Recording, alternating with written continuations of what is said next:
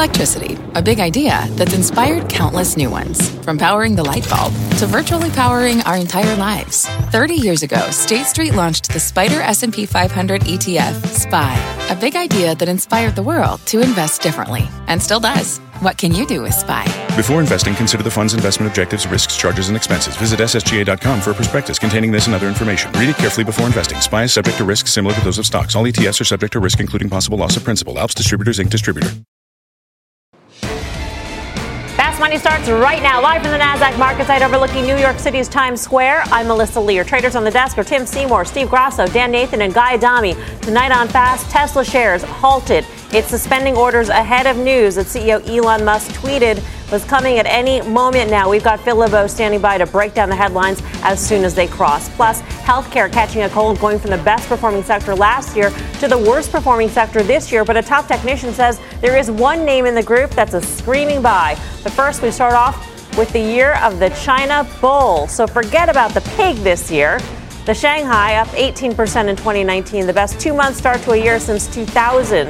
This as trade tensions are easing despite weak economic data that continues to roll in. So can the China boom continue? Will the Shanghai surge give the rally here in the U.S. some more fuel to run, Guy? Two-part question. Two-part Love question. this. Handle it. Yeah, I can, because I actually listened tonight as opposed to just sort of, just nodding your head. Nodding my head. I get that a lot. The answer is this. I do think the China rally can continue. Obviously, Tim can speak to this, and Steve mentioned it last night. They're throwing a tremendous amount of liquidity at their market, and it's paying dividends now, the fact that it's probably up, 18% this year? But will it spark a U.S. rally? And my answer is no, because in my opinion, the stronger the Chinese market gets, the less inclined they'd be to do a deal with us. The less inclined to do a deal, the more pressure it puts on our market. That's the way I would look at it. They have pumped a lot of stimulus into their markets. Is that what we're seeing in the 18% rise in that market there? I think we're seeing a combination of both the Fed, some less pressure on the yuan, the dynamics of global trade, which I think were more than overpriced into Chinese equities. I think it got to a place where our valuation, it was actually an interesting story.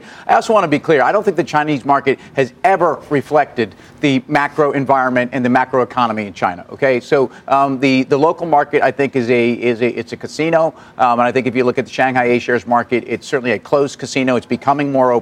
I think the good news, both in terms of global investors and for the Chinese, is that the MSCI reweighting in China, we were supposed to have gotten an announcement today. We should be getting one soon. There's no question that passive flows are going to continue to go into China. Chinese equities long-term look very, very interesting to me. And I also think that the Chinese economy in the short run has bottomed. I think all those things that you just talked about, triple R cuts, stimulus, you had record credit expansion in January and February. Well, we don't want to see that because we've been worried about credit in China.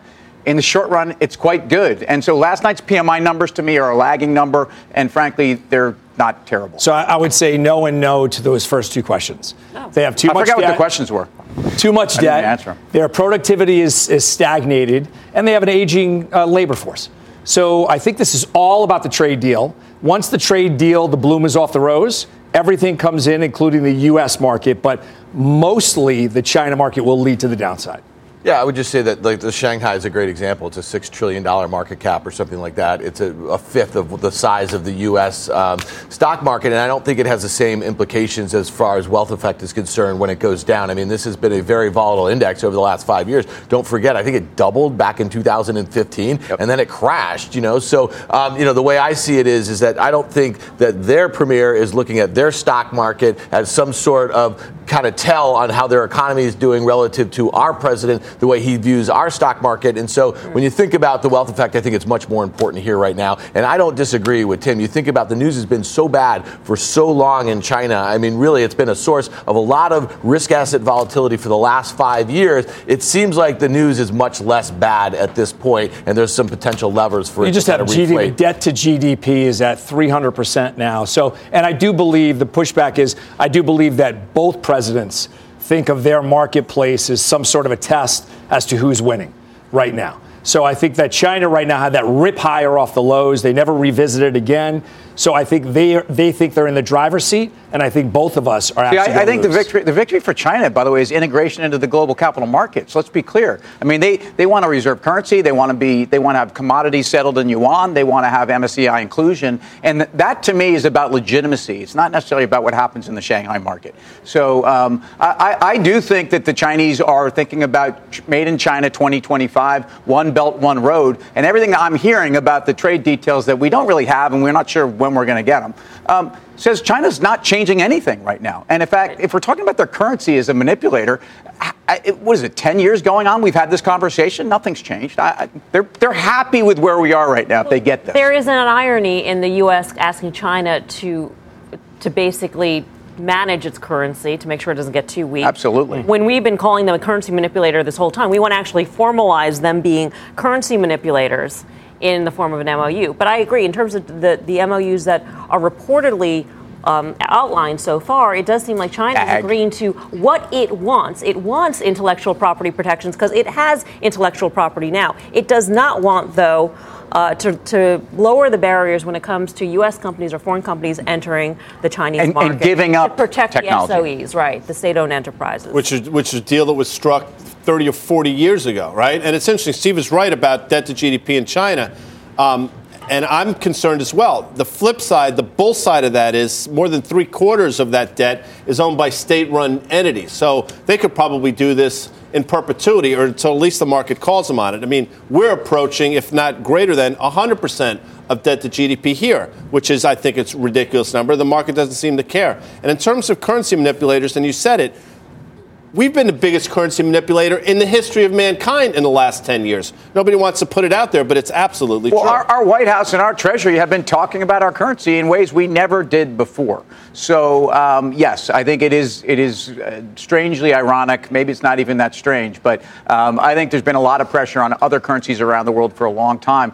Chinese currency needs to float in a band, by the way, that needs to be more emblematic of their trading partners, and it's not necessarily the band that we thought it was before. All right, let's get to Phil LeBeau right now. We've got a news alert on Tesla. Phil, what's the news? Melissa, they are now going to be lowering the price of the Model 3 and bringing in two new Model 3s, essentially. You're going to have a Model 3 that will start at $35,000 as the base price. The range, in terms of how far you can drive on the battery pack with that model, will be 220 miles. Let's compare that with the previous low in terms of what they were offering for Model 3, which was 260 miles range for $45,000. So they are bringing down that price point to what Elon Musk has long said, which is $35,000 for the base model, and the range will be 220 miles. They are also offering what they call a Model 3 Standard Range Plus. That'll have a 240-mile range, so you're getting another 20 miles of potential range with the battery pack in that vehicle for $37,000. So that's the big headline here, and we're going to be hopefully getting more details from the company shortly. One last thing, Melissa, the company is also going to be ending any sales transactions that have been taking place at the Tesla Gallerias, and they're throughout the country. You don't see a lot of them, but particularly in some of those more well-to-do areas, shopping centers that cater to the well-to-do. You can go in, maybe you see a Tesla, you've arranged a test drive, and that day you say, yeah, I want to buy this one. In the future, it'll be all online. So those are the pieces of news from Tesla. Again, $35,000 Model 3 with a range of 220 miles. Melissa, back to you. All right, Phil, thank you. Phil LeBeau with the details. We should remind you that Tesla shares right now are halted so that after hours trade, whatever you see, it's not active right now. It closed the day higher by 1.6%. What do you make of this news? Well, it'd be interesting to see what the margin implications are, right, for this car that's going to be the same car, lower range. What that means, they're not obviously, I think, when did they sell or made 150,000 of them last year? So, you know, I mean, I think it's maybe a little too early, but you want to speculate what that means as they get to production of hundreds of thousands of these cars.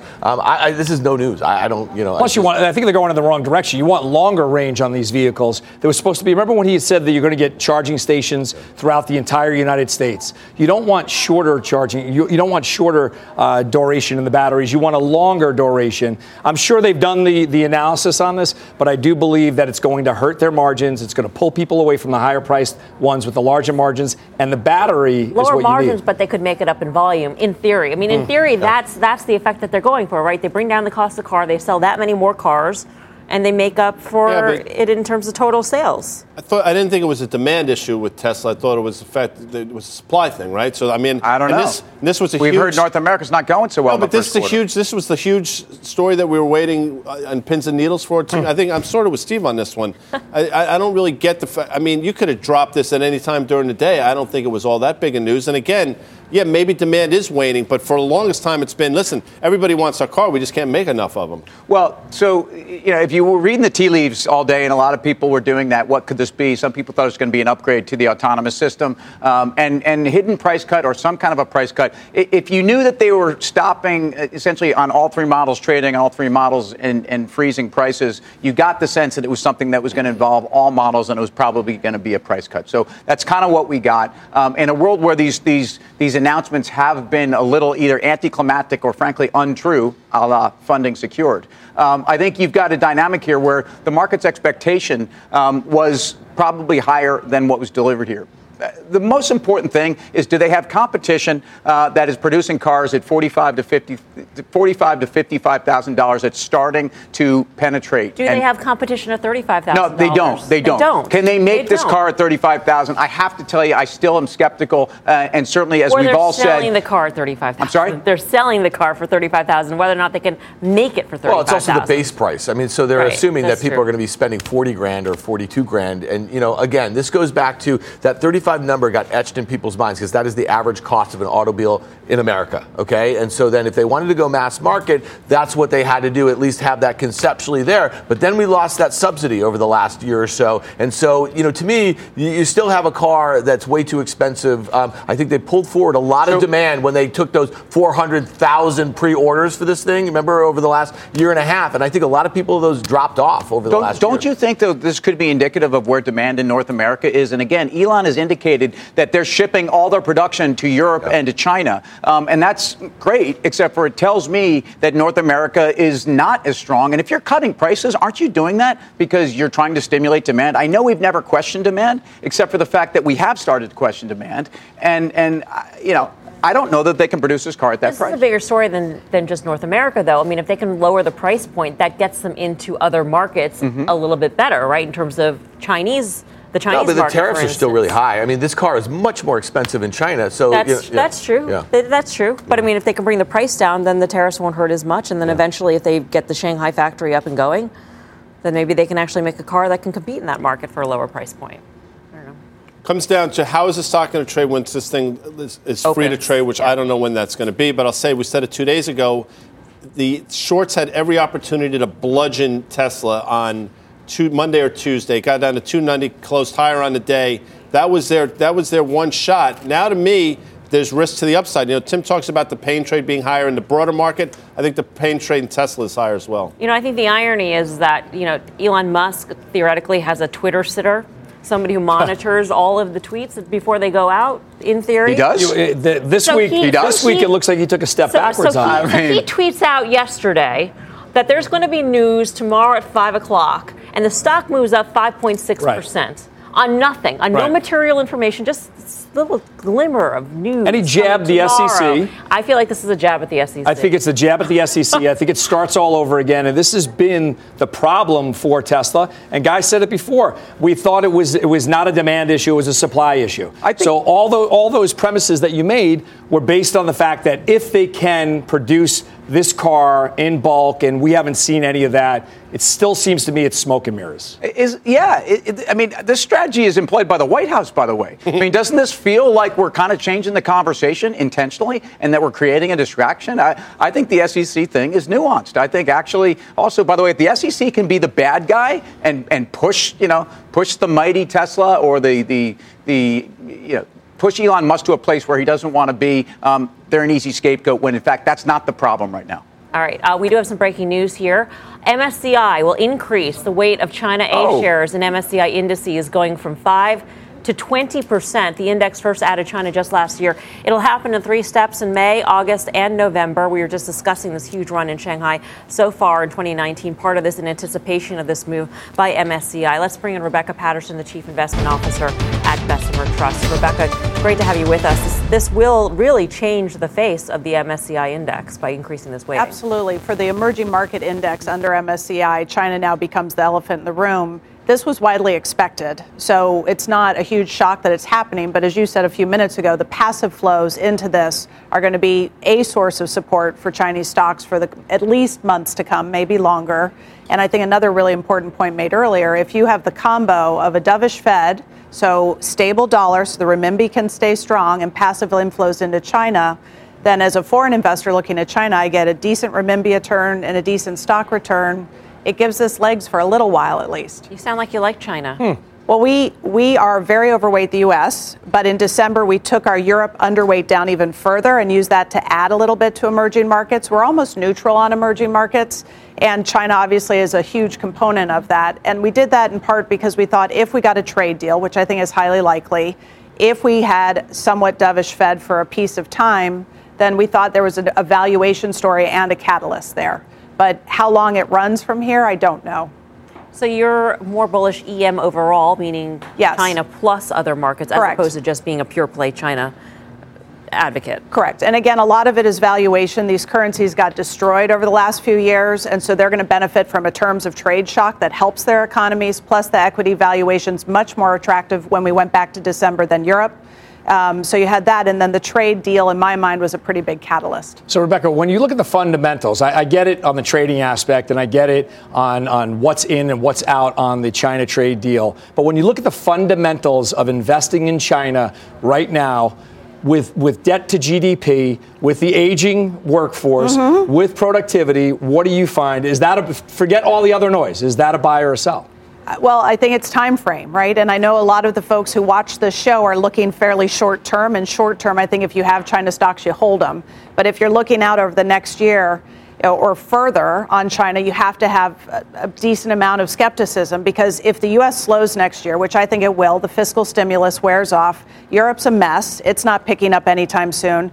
China has a declining labor force, as you said. It needs Made in China 2025. It needs that productivity lift from technology. And if the U.S. is pushing back against that, how far are they able to take that to support growth? So the debt, I think they can massage for a very long time. But I think if growth slows, it puts everyone in a very nervous place around how long the Xi dynasty, if you will, can last. So I think it could make people anxious about how much exposure they have there. And God forbid, if the tech Cold War between the U.S. and China continues or accelerates despite the trade deal, and we push companies to work with allies rather than China to change supply chains, that's going to have a lot of ripple effects on China, on a lot of companies and sectors. That's not this week or this month. This is the next year or 2, 3, and it's something supported by both political parties. Meantime, back here in the United States, you're using strength to trim. Yeah. Why? So we actually went underweight equities about 2 weeks ago for the first time this cycle, very modestly underweight. We're not bearish equities, but we think after you have an 11% return in 5 weeks, most people would be happy to have that return for a calendar year. So I don't want to be greedy. If I think growth structurally is slowing in the global economy and I see some risks ahead, whether it's the aftermath of the trade deal, geopolitics, politics, policy, then I think if we have periods of strength, just to take a little off the table, I'm taking a medium-term view, trying to prepare my portfolios for the year or two ahead. You mentioned Europe. So if the 18 or so EU nations were one country, there'd be 50 million more people, I think, than the United States, and a bigger GDP. And it's a mess, as you said. When does that affect us, if ever? I think it's such a good point. If Europe were politically able to harmonize their bond markets into one bond market, it would be bigger than the U.S. Treasury market, and the euro could become the world's reserve currency. For better or worse, politically, it doesn't seem like that's ever going to happen, so it stays fragmented. But when you think about the 40% of S&P sales that come from overseas, the biggest chunk of that is Europe. So if Europe continues to have a hard time, or it slows further, or it hits a roadblock, it absolutely affects the U.S. If you only have a U.S. portfolio, U.S. stocks, U.S. bonds, you still have to care a lot about Europe. Rebecca, great to see you. Thanks great for to be back. here. Thanks. Rebecca Patterson of Bessemer. Yeah, Tim. So a couple things. First of all, if you want to get EM right, you have to get China right. So if you're investing in emerging markets overall on the asset class, this is great news. And the weighting, as we talked about.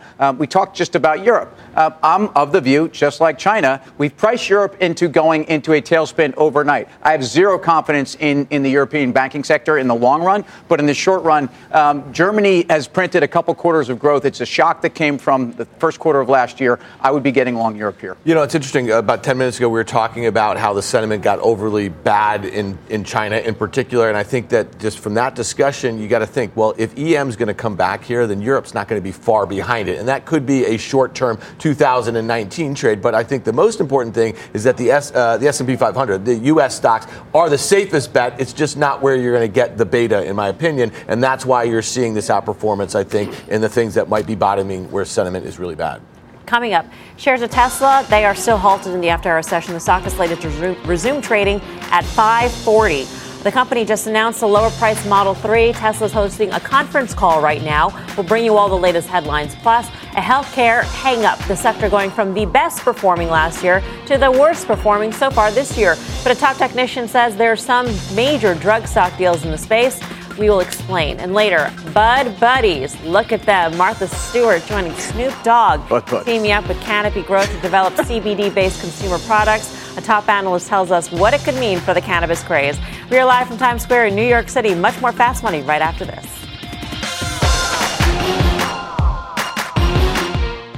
Edward Jones, who knows that just like life, financial planning isn't only about long-term goals. It's about the moments big and small along the way. And when it comes to achieving everyday financial goals, Edward Jones works hard to connect you with someone you can trust professionally and personally. That's why they created their free financial advisor matching tool to help you find a financial advisor in your community. When you take the quiz and get your matches, don't expect just a list of resumes. You'll also see each financial advisor's story and personal interests. And when it's time to meet for the first time, they'll focus on your story, asking questions to understand where you're headed and why. Because Edward Jones knows that at the end of the day, behind every financial goal is a life goal. And that's what really matters. To learn more and find your financial advisor partner, take the quiz at match.edwardjones.com. Welcome back to Fast Money. Two big retail moves in the after-hour session. Gap and Nordstrom. Let's get to Leslie Picker with the very latest. Hey, Les. Hey, Melissa. Gap announcing plans today to split into two companies. Old Navy will be a standalone company with about $8 billion in annual revenue. And then there will be a spin-off of a to-be-named company that will consist of the Gap brand, Athleta, Banana Republic, Intermix, and Hill City. Newco will have about $9 billion in annual revenue and will be run by Art Peck, Gap's current CEO. Old Navy will be led by Sonia Singhal, the current CEO and president of the brand. Now, the spin will be generally tax-free to Gap shareholders and follows a review by the board. Gap's conference call going on now, where Peck is describing why exactly they chose to make the split. I feel strongly that this combination of brands will be powerful. By bringing them together, we can better leverage capabilities and investments across the brands, share best practices, and drive efficiencies to create value for all stakeholders. Newco will have approximately $9 billion in annual revenue, a strong balance sheet, and a significant opportunity to innovate, explore new ways to serve the customer, and quite frankly, what's on my mind is to write the next chapter for specialty retail. Now, Gap shares soaring on today's news, up more than 25%. The company also reported earnings that missed Wall Street estimates and revenue that missed estimates and earnings that beat. Now, Nordstrom shares also trading higher on earnings, up about 3% there. Despite a slight miss on the top line, their EPS guidance was in line with the street, which appeared to reassure investors. Melissa. All right, Leslie, thank you. Leslie Picker back at headquarters. I'm still chewing over Gap. This is what I don't understand. So Art Peck, who's going to be the CEO of the Newco, which is Gap plus all the other brands, right, ex-Old Navy, says that by bringing together these brands, they're going to realize all these synergies. I thought these brands were already together. Old Navy wasn't the drag, hasn't been the drag for a while. It's been the growth vehicle. So what can be different now? No idea. I was asked to because what I was going to say was, listen, I'm not that bright, as you know. I don't understand what's changed. Why is the stock? It was a lousy quarter. And, you know, Jeff Mackey was on the show years ago. He used to say specialty retail. He said it better than is that. Where hope goes to die. He did. I was like... But so I'm not certain what this is. I mean, I would fade this move. If you look, negative comps, lousy guidance. I don't know why the stock is up 25%. Well, also, the strongest part of this triumvirate or whatever Old Navy slowed in the fourth quarter. And actually, the irony here is if this split follows the path and the performance of the pieces follows the same thing we saw at a number of companies, including Yum, including Alcoa. The high growth piece, the bulletproof piece is the one that's probably going to underperform. And I also think that what they're able to hide in the middle of this announcement is that they're closing a ton of stores. And this is basically a restructuring. I mean, this is, and yes, you can get excited about that, but it's not necessarily a day to applaud what's happened. Although it's being applauded. Old Navy accounts for probably half of the EBITDA of this company. So I don't understand it as well. I wouldn't chase. They've probably done the calculus already on what the overall is worth, and it's probably right around $30. It's trading above that right now. Unless they think they can sell something. Yeah, and they get a market valuation, then they sell something. Did you wear Old Navy? Yeah. You wearing Old Navy now? Yeah, underwear. Here's the deal. Let's talk about the department. Let's start at the department stores. I mean, the Nordstrom, we had the Macy's bounce. I mean, these things were just so beaten down. The sentiment was so bad. They're obviously very cheap. I think Nordstrom's was up 8-9%. Now it's up 2-3%. I think all these moves get sold. And, you were talking about, look at Walmart. I think you want to go back to Walmart last week. We look at Home Depot's reaction yesterday. I mean, the XRT is kind of hanging in there. I think that once we get through the bulk of these retail earnings over the next week, and we should be done, that's when you lay into the XRT from the short side. Still ahead, Tesla halted after announcing a new Model 3, lower price one. The stock is set to resume trading in the next 15 minutes. Elon Musk is, by the way, speaking on a company conference call right now. We'll bring you the very latest headlines. I'm Melissa Lee. You're watching Fast Money on CNBC, first in business worldwide. In the meantime, here's what else is coming up on Fast. Well, the news is that healthcare stocks have gone from first to worst. But a top technician says there's one bargain buy in the sector. He will explain. Plus, it's magic weed. Okay, not exactly. But one top analyst says the latest marijuana trend could be worth $16 billion. We've got those details. Much more Fast Money still ahead. Is America's primary system working? Is the Electoral College still the best process for electing a president? Could a third-party candidate ever be successful? In a new season of You Might Be Right, former Tennessee governors Bill Haslam and Phil Bredesen gather the country's top experts to explore these issues and more as we approach the 2024 presidential election. Listen to You Might Be Right, a new podcast from the Baker School at the University of Tennessee, available now wherever you get your podcasts. What's on the horizon for financial markets? At PGIM, it's a question that over 1,400 investment professionals relentlessly research in pursuit of your long-term goals. Specialized across asset classes, but united in collaboration, our teams provide global and local expertise. Our investments shape tomorrow, today. Pursue your tomorrow with PGIM, a leading global asset manager. Welcome back to Fast Money. Healthcare going from first to worst. Healthcare, as you remember, the best performing sector in 2018, but has lagged the broader market this year, up just 6%, while the S&P is up more than 11%. One top technician says there is one name, though, that you can play for a catch-up. Let's go straight off the charts with Rob Slimer of Fundstrat. Hey, Rob, what are you looking at? Hey, Melissa. Let's start with the market overview because I think it's really important we get a sense of where we are in the market cycle. Then we'll start looking at some healthcare stocks. So as a starting point, the S&P, this 200-week moving average, that 4-year moving average is a very good long-term proxy for support for the market through secular bull markets. We believe we're in a secular bull market. In the 50s and 60s and the 80s and 90s, that provided support pretty consistently all the way through those 2 decades, each of those two sets of 2 decades. So what we have here, back in 11, the market bounced off the 200-week. In 2016, it was almost a perfect setup. And then coming into December of this year, we had the market almost within a couple of points bounce off that 2346 level. So what we think is developing are these sort of business cycles, market cycles, and we think the market's in a much longer-term upcycle here. It should last another 2 to 3 years. So what do you do here? The market's up 20%. Growth stocks have ripped to the upside. Cyclicals have bounced back very strongly too, and increasingly, from a tactical, from a trading standpoint, most of those names are not particularly timely. We're not negative on them. We want to add to those stocks on pullbacks. But right here, right now, what do you do? So let's talk about healthcare. It has been a laggard over the balance of this year. But when you look at this long-term relative performance versus the S&P 500, it's still in an uptrend. And yes, it has underperformed a little bit here this year. But Not all the stocks look like that. So what do you do with a market up 20%? Cyclicals have ripped, growth has ripped. I think you come back to some boring names as you move into the second quarter. Look for names that are sort of stable, steady growth, some decent dividends. And we look at what Pfizer's done over the last little while. It's come right back to that 200-day moving average into a tremendous amount of support. It's had this big correction through 18 while everything else has ripped. This stock's pulled back. We think it's really timely. And if you look at that relative performance, all the way back to that relative trend that we had in 18, and it's starting to hook to the upside. So names like this, a couple other stocks like CME have all pulled back in the first quarter. They're quality, they're at trend, they're very timely here. Now, in contrast to that, and healthcare is a very diversified sector, lots of different things happening.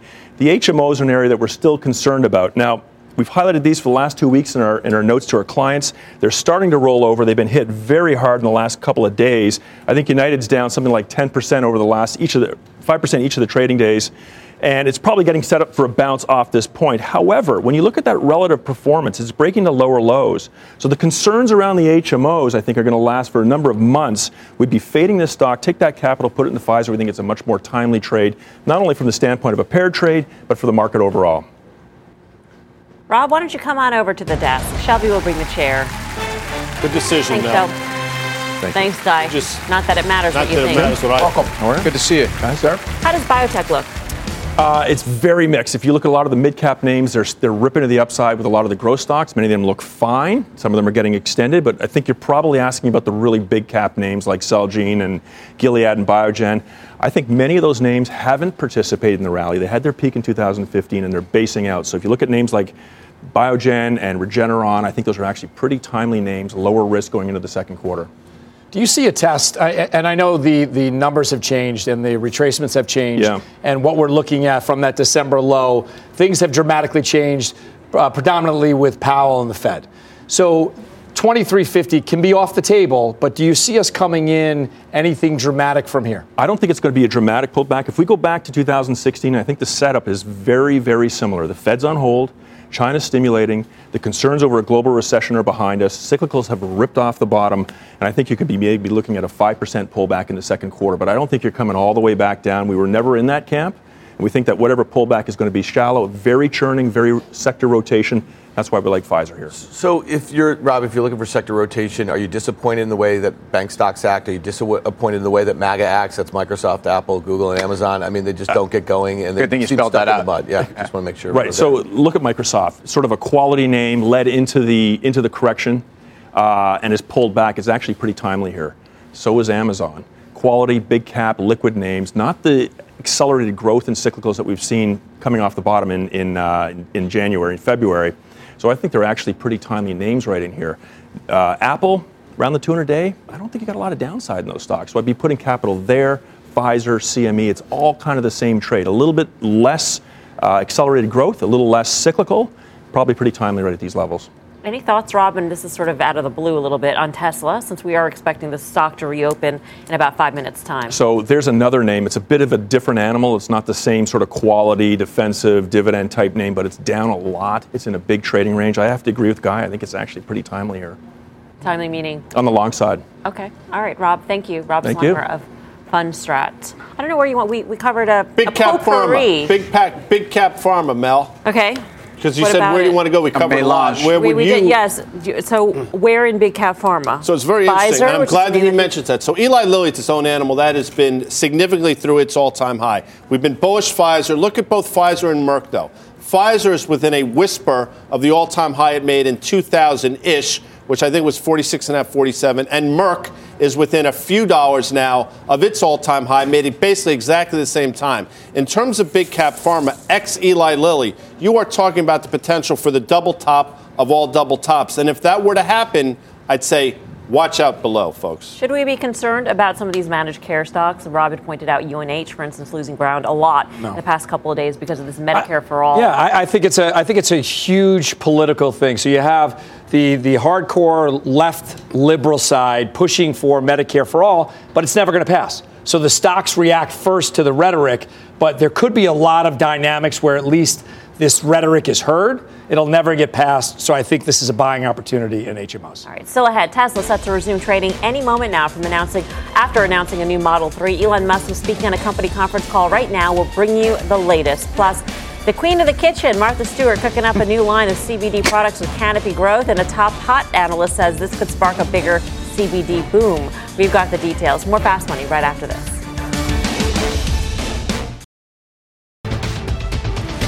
Welcome back. We are waiting on Tesla to resume trading at any moment. It's been halted after announcing a lower-cost Model 3. Phil LeBeau just hopped off the conference call with the company.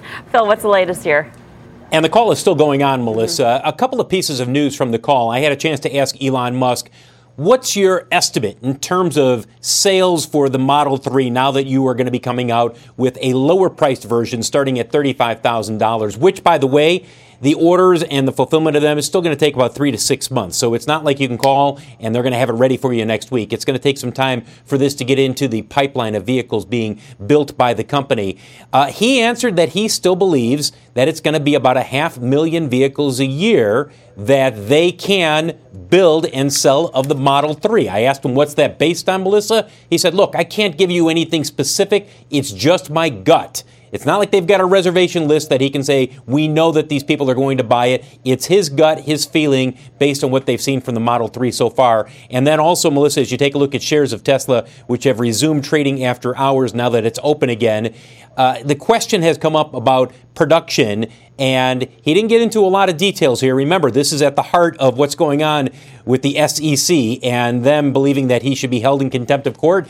He said, look, we believe that we're going to build between 350 and 500,000 Model 3s this year and between 70 and 100,000 Model S and Model X models. He said, on the low end, that means you put 70 and 350 together, gives you what, about 420,000. On the high end, potentially as much as 600,000. So that's the two pieces of news that have come out of the conference call so far. Mm-hmm. Okay, Phil. And is this conference call for just media or for financial analysts? It's just for media. It's just for media, not for analysts. Okay.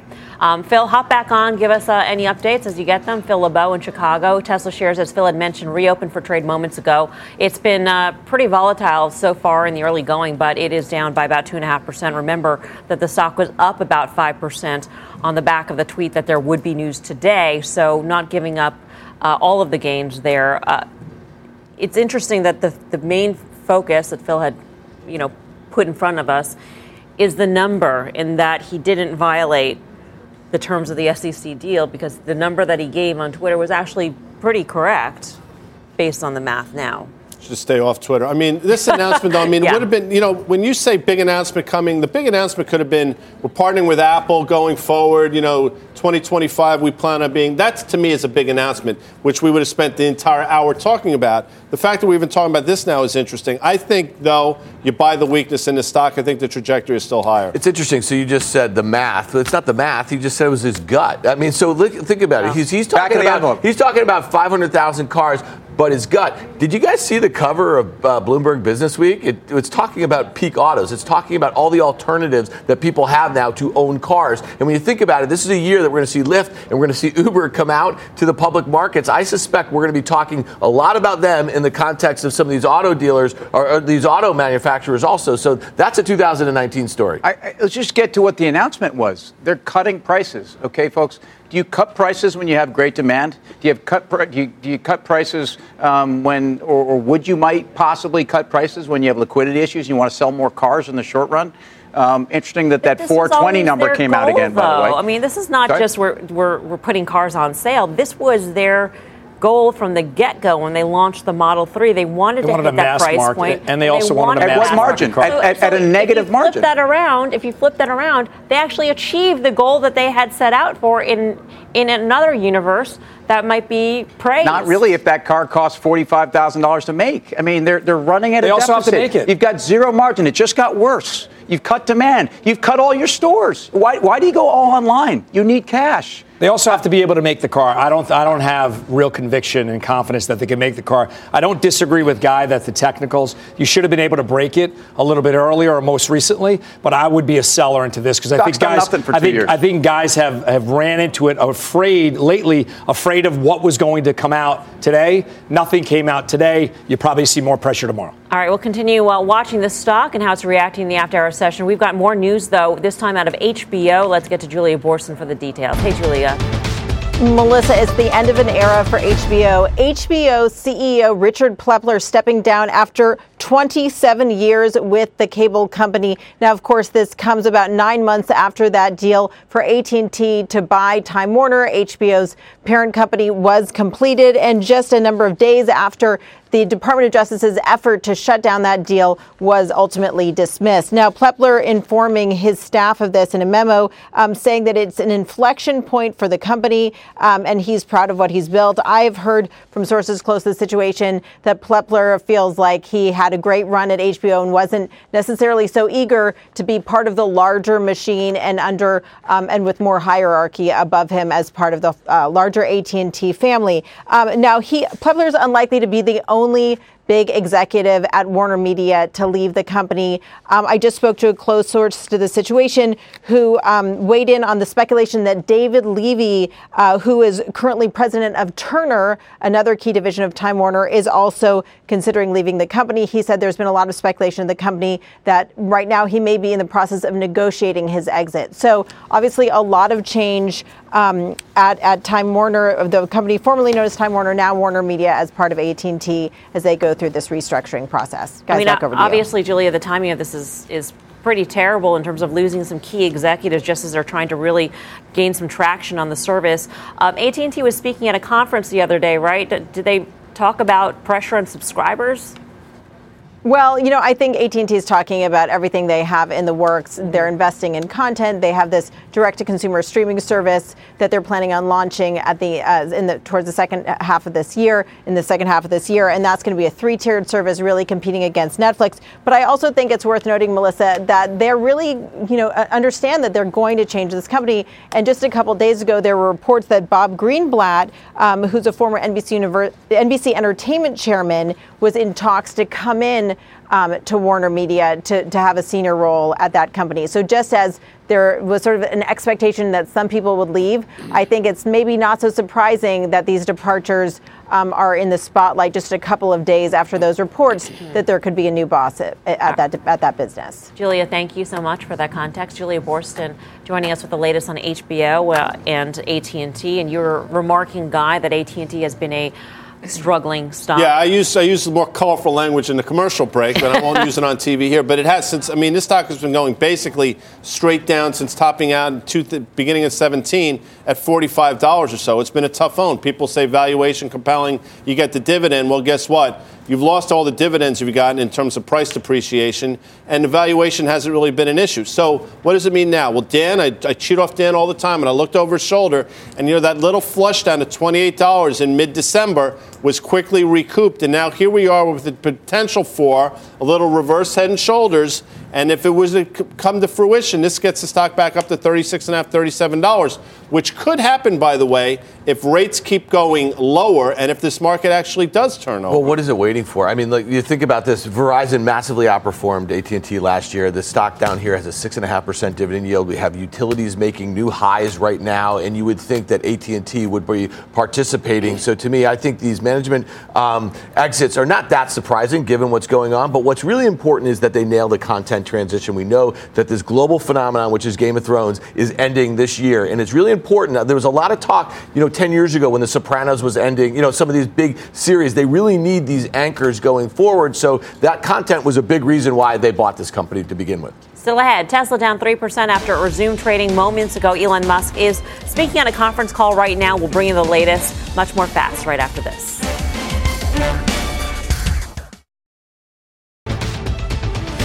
Welcome back to Fast. More headlines coming from Elon Musk in that conference call. Let's check in with Phil. Hey, Phil. Melissa, let's take a look at shares of Tesla and how they're trading after the hours, because two comments from Elon Musk within the last 10 minutes are going to get some attention here. First one, he was asked about, the costs that are going into bringing down the cost on the Model 3, selling them, and the overall profitability of Tesla. He says that profitability will not be happening in the first quarter. and the possibility of a small profitability in the second quarter is likely.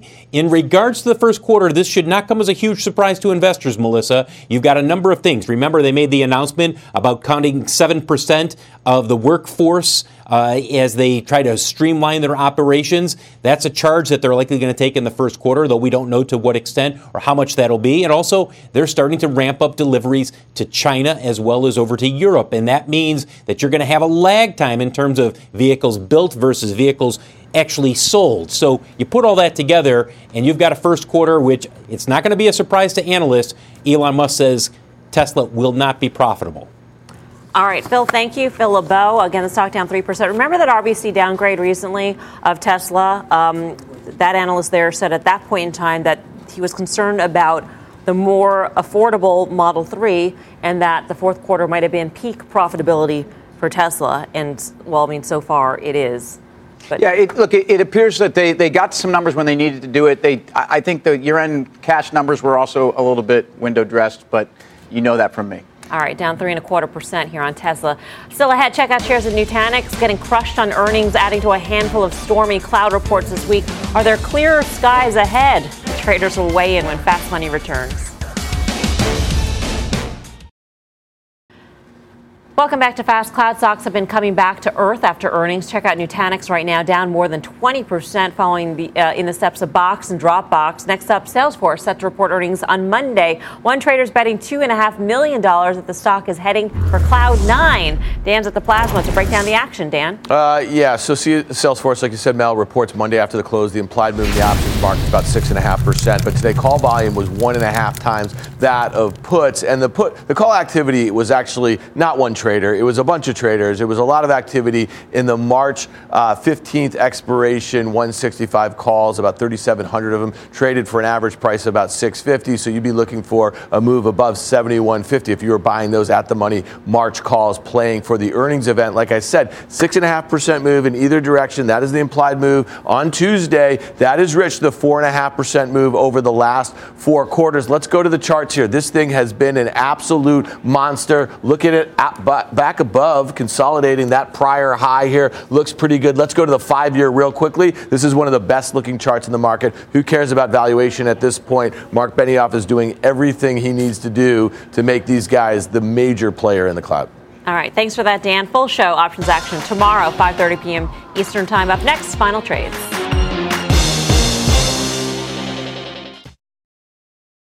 Final trade time, Tim. How about that 7% dividend yield at AT&T? I like it. Steve Grasso. UNH, oversold. Buy. Dan? How about these guys? I think the gap's a sale up here. This Bezos thing, we didn't have time, but they're getting him back and then the NYC. Big ad in the New York Times. Watch out tomorrow. Bring it on. And you know, you probably where I found out about it, other than you, I found out about it on the Twitter. All right. That does it for us. By the way, Tesla shares down 3% in the after-hour session. We'll see you back here tomorrow at 5 for more Fast. Don't go anywhere. Mad Money with Jim Cramer starts right now.